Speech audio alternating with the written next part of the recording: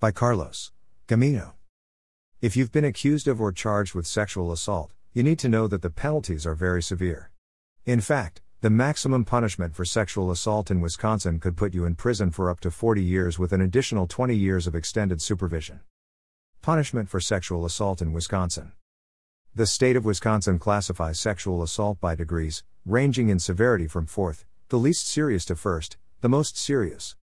If you're convicted, here are the punishments for sexual assault, by degree. First degree sexual assault, which is a Class B felony, up to 40 years of initial confinement and 20 years of extended supervision, and Wisconsin sex offender registration. Second degree sexual assault, which is a Class C felony, up to 25 years of initial confinement and 15 years of extended supervision, a fine of up to $100,000, and Wisconsin sex offender registration.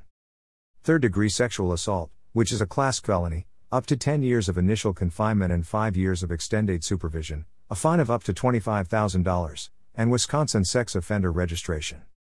Fourth degree sexual assault, which is a Class A misdemeanor, up to 9 months in jail and a fine of up to $10,000.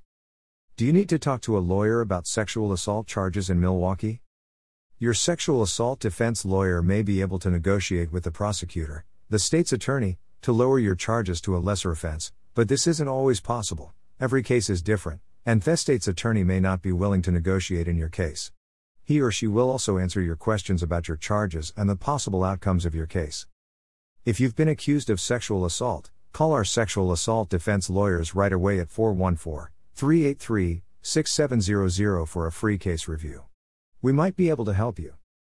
Carlos Gamino.